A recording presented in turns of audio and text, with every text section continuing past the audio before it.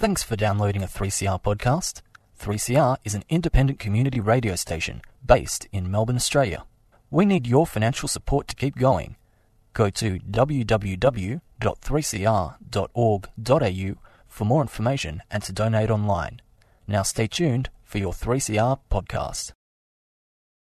What we're dealing with here is a total lack of respect for the law.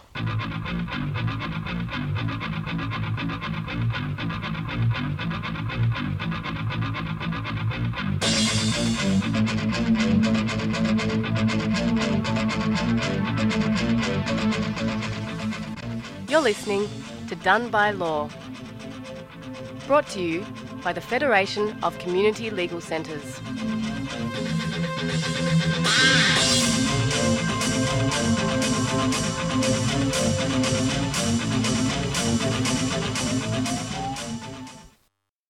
Good evening and welcome to Done by Law on 3CR 855 AM, 3cr.org.au and 3CR Digital. You're here with Ingrid and MJ in another special edition offsite Done by Law show. We'd like to start by acknowledging the traditional owners of the lands on which we're broadcasting tonight, and where we are, that's the Wurundjeri people of the Kulin Nation, and to pay our respects to their elders past, present and emerging. We'd also like to acknowledge our Indigenous listeners across Australia. We're talking tonight about Indigenous stories and who owns them. We're lucky to be joined by Tony Briggs, who's a Yorta Yorta and Wurundjeri theatre and film practitioner. That's the Woy Wurrung language group. He's an actor, writer, director and producer, and the creator and writer of feature film The Sapphires, which premiered at the Cannes Film Festival in 2012. We are also fortunate to be joined by Robin Ayres, Chief Executive Officer of the Arts Law Centre of Australia. Arts Law founded Artists in the Black under Robin's leadership, a service of arts law that is dedicated to providing legal assistance and advice to Australia's Aboriginal and Torres Strait Islander artists and communities. We thank both of our guests for joining us on this week's show.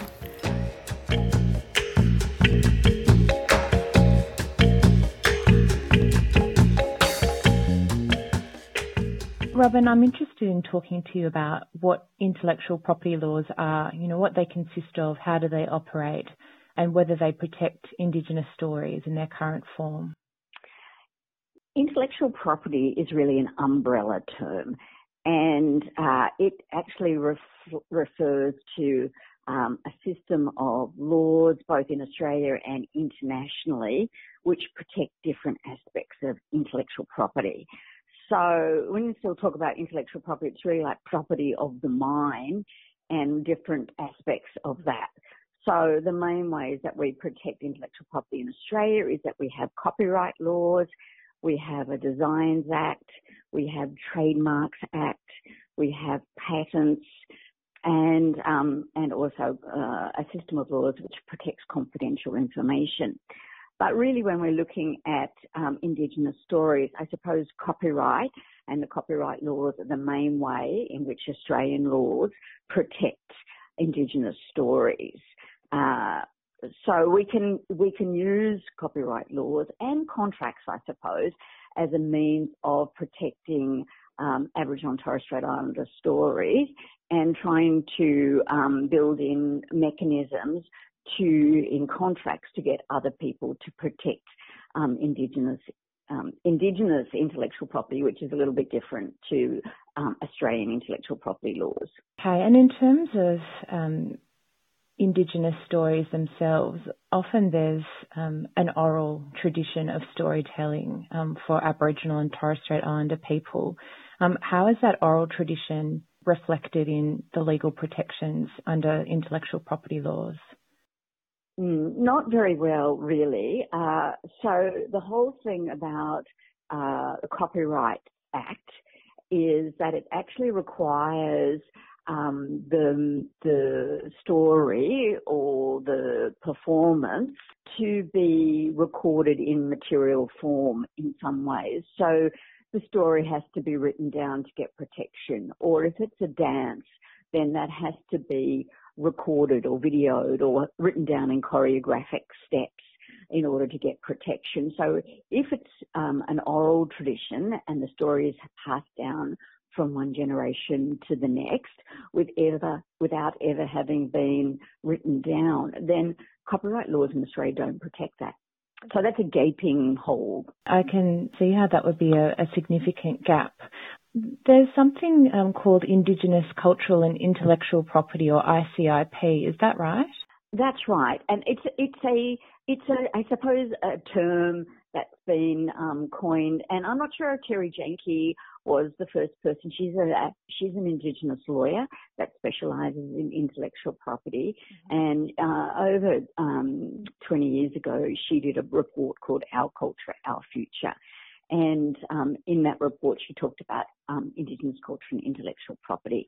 In other parts of the world, they call it different things like traditional cultural expressions and traditional knowledge. So, but in Australia, we call it Indigenous culture and intellectual property, and it's a term that I suppose depicts what Aboriginal and Torres Strait Islander people consider should be protected.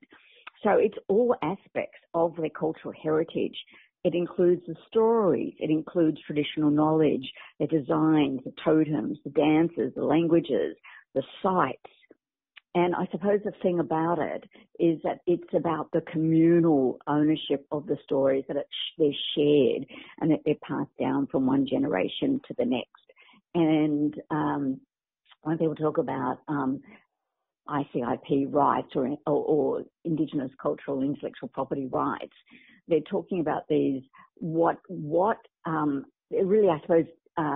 Aboriginal and Torres Strait Islander people consider should be protected, and which they recognise under their own Indigenous laws they're required to follow and abide by, but it's not recognised under the Australian legal system. And in fact, there are very few countries around the world which have a really strong system of protection of Indigenous culture and intellectual property.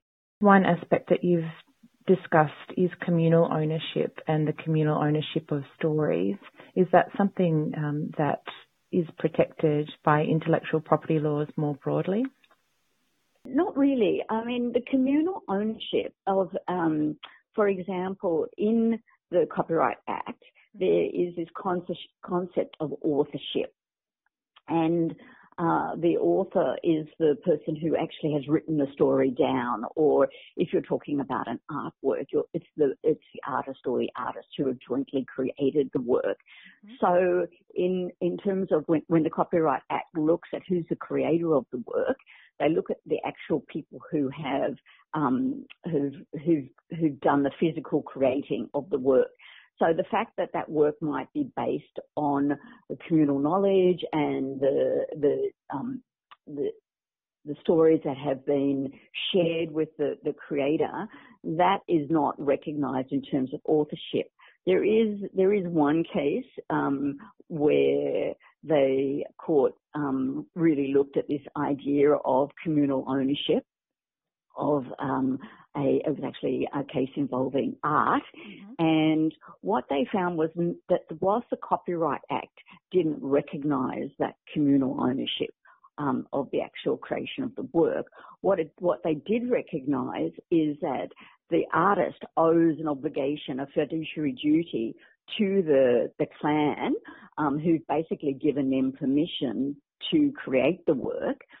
And so if the artists themselves didn't do something about the infringement of copyright, the clan then would be able to take action because the artist has breached their fiduciary duty to the clan, and then therefore they could do something about it. That's never been tested. There's been no cases where that's happened, but that's certainly something that was set out in a case, which is called Bullen Bullen, from back in 1998.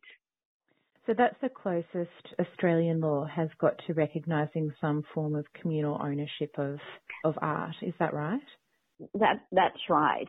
I mean, there is this concept of joint ownership, but they have to be physically involved in the creation of the work. It can't be someone having the ideas or the knowledge and the other person then doing the creation. The person who's got the knowledge or the ideas or the stories and aren't involved in the act of creation, they don't get any recognition in terms of copyright ownership. There are some countries, like some of the African countries, they have got a more developed system of recognising that communal ownership, and there are some. I think Panama has got a law recognising Indigenous culture and intellectual property, but there aren't very many countries, and certainly no countries, where there's an Indigenous community within a non-Indigenous kind of dominant culture where that's been recognised. Robin, there's such a thing as moral rights. Is that right? Is this something that might go towards protecting ownership of Indigenous stories, particularly where they're owned by communities rather than particular people or individuals? Not really, not at this stage. So what moral rights? It's got a specific legal meaning under the Copyright Act, and it basically gives the copyright owner 3 rights. It's the right of attribution, so to be, acknowledged as the creator of the work, the right of against having someone forcefully attribute the work as their own, and the third is the right of integrity, so that the work the work is presented or reproduced in a way which doesn't affect the integrity or damage the integrity of the author or the artist as the creator of the work. So I suppose if the author always wanted to be attributed as such and such a person who has made the work with the authority of a particular clan or language group that they belong to, and that wasn't respected, that might be an infringement of the author's moral rights. But there's no specific law which actually respects the communal interests under moral rights legislation. There was some discussion about this probably nearly 20 years ago now, where there was some talk about introducing a legislation around communal moral rights, but it was quite a complex system which wasn't really going to be very effective, so that never really got anywhere. So in terms of changes to legislation or law reform, it sounds like from what you've discussed with us today that some rights are better respected than others, or, for example, it sounds like it's more difficult to protect an oral story than potentially an artwork. Is there a need for law reform in this area?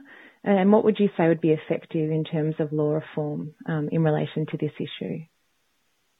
Yeah, I think we need a separate system of legislation which actually so some standalone laws which protect ICIP or Indigenous culture and intellectual property more broadly. It's not an easy task, and it requires careful sort of consultation.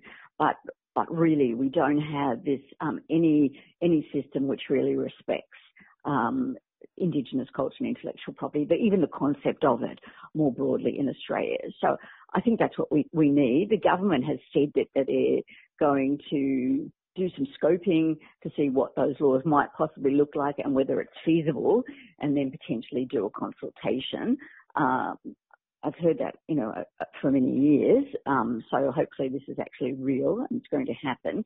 It's not, I can't say, what those laws should look like, because I think that should be determined after really good consultations, meaningful consultations with, this very broad range of Aboriginal and Torres Strait Islander people across Australia. So I think that's what's needed. But something that could be done sort of immediately, which wouldn't be very hard, is doing an amendment to the Australian Consumer Law, which could make just the sale and distribution of fake Aboriginal and Torres Strait Islander souvenir products that, we see huge amount of in our marketplace. And if you got rid of that Aboriginal style product, which has no connection to Indigenous peoples, then that would actually it's just the tip of the iceberg. It's not dealing with the big picture issue but that would be sort of a meaningful, I suppose, step in the right direction. But Robin, thank you so much for joining us. This has been so informative and a really good insight into some of the legal issues around ownership of Indigenous stories and what needs to change in terms of the law. So thank you so much for joining us. Thanks, Ingrid. It's my pleasure. If you want to reach out to Arts Law, their website is www.artslaw.com.au. We're going to have a short break now, and then we'll welcome Tony Briggs to continue the discussion. Fitzroy Legal Service has launched a free information and advice phone service for people who have been stopped, questioned, fined or charged for breaching the new COVID-19 restrictions. Have you been fined or charged under the new laws? Or stopped and questioned by police for being outside?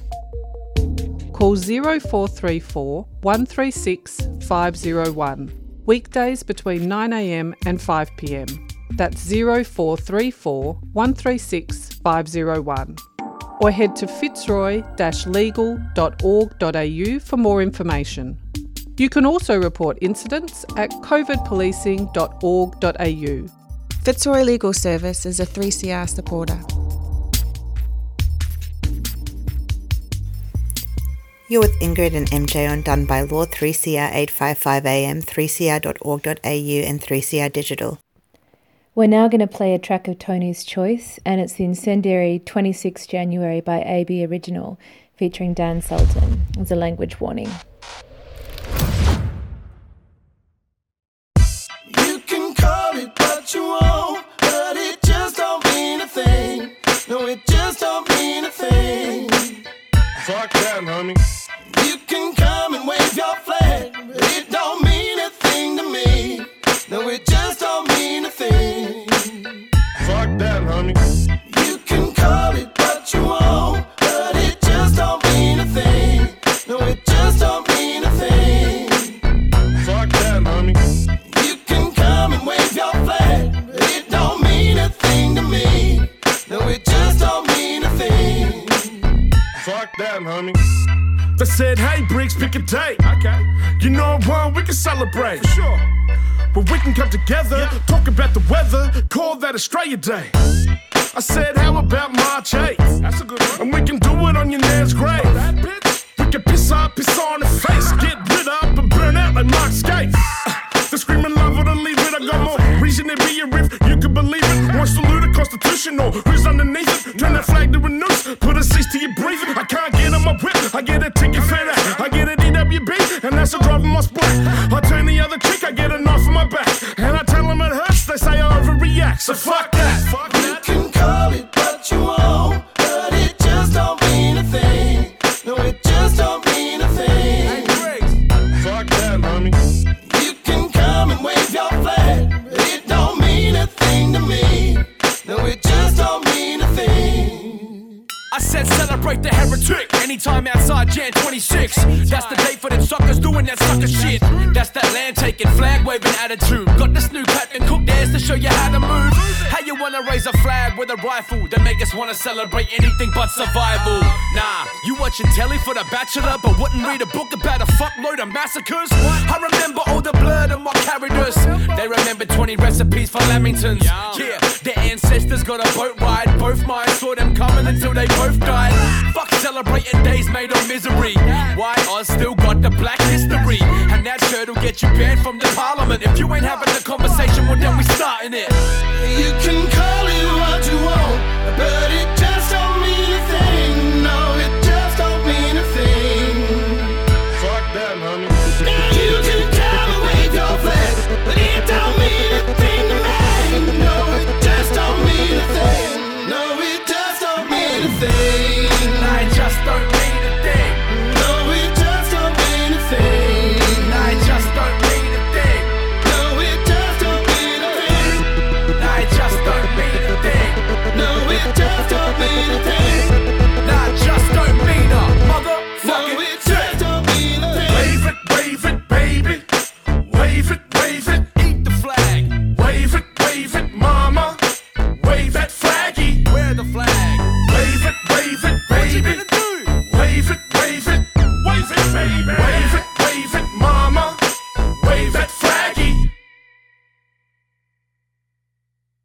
This evening we've been talking with Robin Ayres, CEO of Arts Law, on the legal issues relating to the ownership of Indigenous stories. We thank Robin for joining us. We're now joined by Tony Briggs, a Yorta Yorta and Wurundjeri theatre and film practitioner. That's the Wairarung language group. Tony is an actor, writer, director and producer and the creator and writer of feature film The Sapphires, which premiered at the Cairns Film Festival in 2012. Tony, welcome to the show. Thank you for having me. Thank you very much. Yeah, it's a pleasure. I'm interested in hearing from you on this issue of who owns Indigenous stories and why this issue is important. Well, I mean, Aboriginal people own Aboriginal stories. You know, I mean, I think it's important to understand that we are currently trying to take back the narrative, and it's equally important that people understand that you know, it's something that my people have done since time immemorial. It's the way we have communicated through song, dance, and it's how we taught our children. It's how we continue to teach our children. So it's vital that we tell the world who we are, as opposed to, you know, others telling us who we are or others telling the world who we are. We have a voice, and it's really important that we maintain control of that voice. And that's not to say that you know, we can't work together, but you know, people have to understand that we as Indigenous people need to be the driving force and in total control of our narrative. You've talked about taking back the narrative, Tony. What happens to Indigenous story when it's told by a non-Indigenous storyteller? Well, it's not told through a lived experience at all. I mean, you know, I've often heard writers or, you know, other artists say, well, you know, it's art. We can, you know, tell stories and be respectful. But it's not. Which is true. Tell others' stories or stories of others and be respectful. And yes, it is true. But it's not coming from in my opinion, an authentic place, because it's not coming from a lived experience. You know, you cannot possibly understand how to tell the story of, you know, an Indigenous person if you are not that person, or if you're not from the community, in as authentic way as you may otherwise, regardless of what you think or regardless of how clever you are as a writer, as a musician, it isn't real. Yep.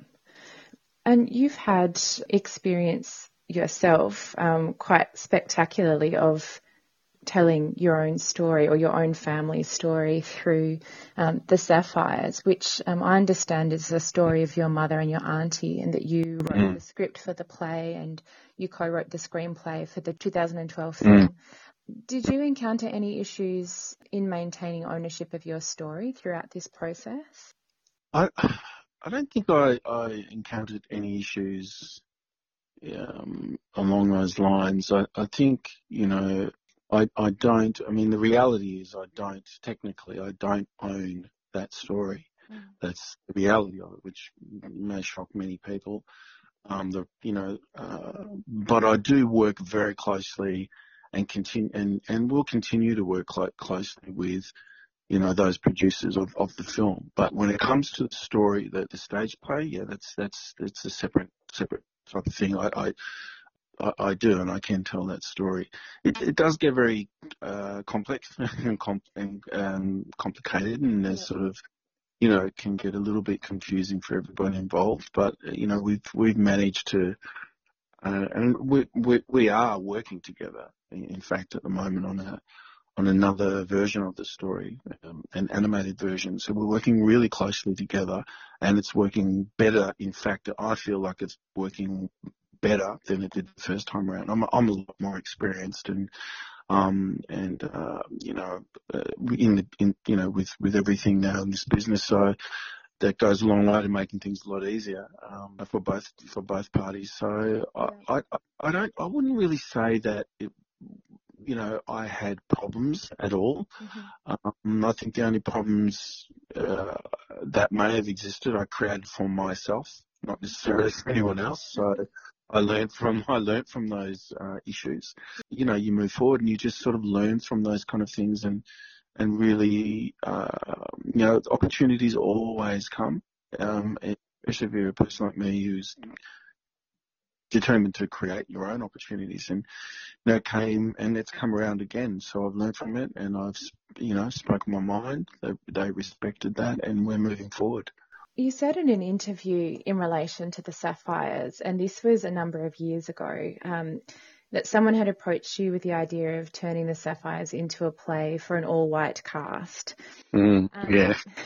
Which obviously would have been a fundamentally different story. And in terms of what you've been speaking about this evening in relation to, an authentic voice, it wouldn't have been that story at all. It would have been something completely different.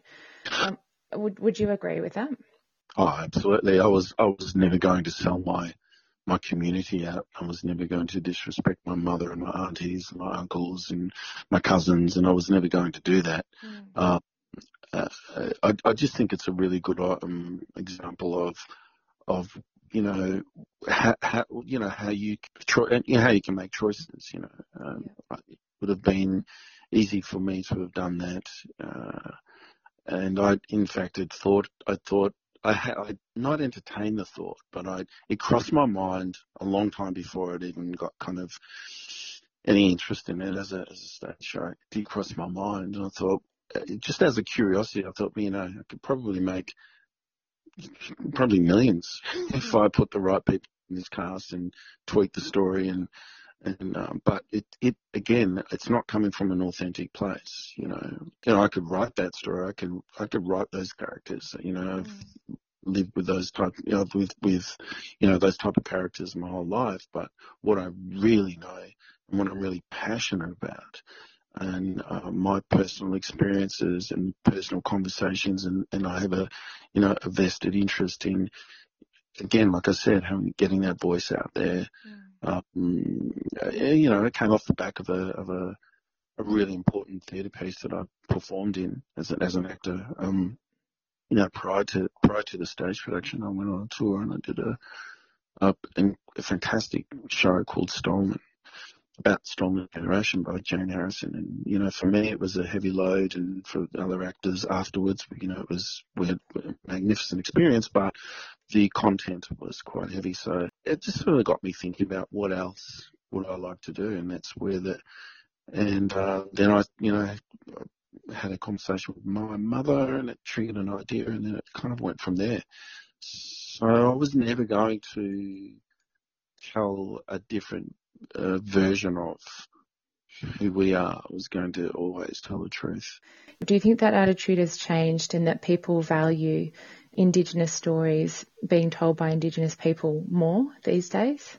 I'm not too sure whether they value Indigenous stories, as such. I think they value the possibility of making finding a pot of gold at the end of those Indigenous. That's for sure, because there's all kinds of people, all kinds of producers who are looking for to give themselves some street cred with, stories from, people of colour, and it's not just Indigenous stories. It's the thing that's going on around the world, and that's because we as black people and in First Nations, Indigenous people around the globe have been doing what we've been doing and saying what we've been saying for generations, and our voice is getting louder and louder. And people have got to just, people are starting to kind of realise that we're never going to be quiet about this, because it's more than just telling stories. It's way more than that. It goes far deeper than that. It's about our basic human rights to be seen and heard, and the way we want to be. again, it just comes back to that, and demanding the respect that we all deserve as humans. Tony, thank you so much for your time this evening. It's been really fantastic to chat and to really have an insight into your experience. So thank you for sharing that with us. You're with Ingrid and MJ on Done by Law, 3CR 855 AM, 3cr.org.au and 3CR Digital. Thank you so much to our guests for this show, Tony Briggs and Robin Ayres. It's been such a pleasure talking with you. Stay tuned for Voice of West Papua coming up next.